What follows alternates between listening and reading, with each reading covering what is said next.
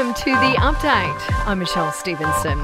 Well, a Sydney court has heard a woman had to bite former TV star Andrew O'Keefe to break free after she was allegedly punched and choked in his city apartment. The former game show host will spend the weekend behind bars after being arrested in the early hours of yesterday morning. He's had his bail refused and will face court again next Friday. Now, Russia has accused the Australian media of running Ukrainian propaganda. It's over escalating tensions between the two nations. Russia's ambassador to Australia, Alexei Pavlovsky, says reporting has been unkind to Russia. Australians definitely are entitled to more meaningful understanding of the situation than comic book style propaganda like Batman versus Joker. The PM is brushing off a pretty tense exchange between himself and the former Australian of the Year. Grace Tame visibly snubbed Scott Morrison at an event in Canberra earlier this week, but he says he wasn't fazed. Renewable energy is making up a record share of electricity generation in Australia.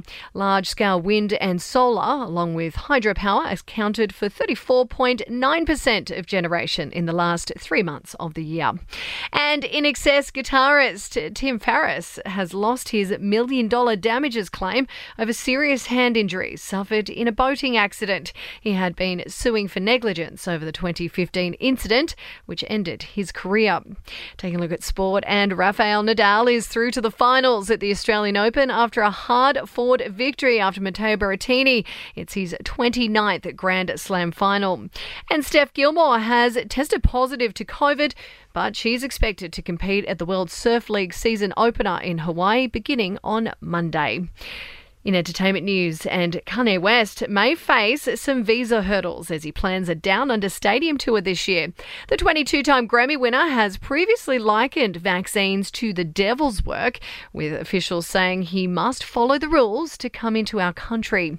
Meantime, Kourtney Kardashian has been snapped showing off her curves in a pretty sheer mini dress.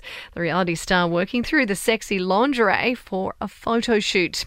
And Jason Momoa is apparently living in a van outside a friend's house following his shock divorce from Lisa Bonet, the Aquaman star papped emerging from the luxury RV.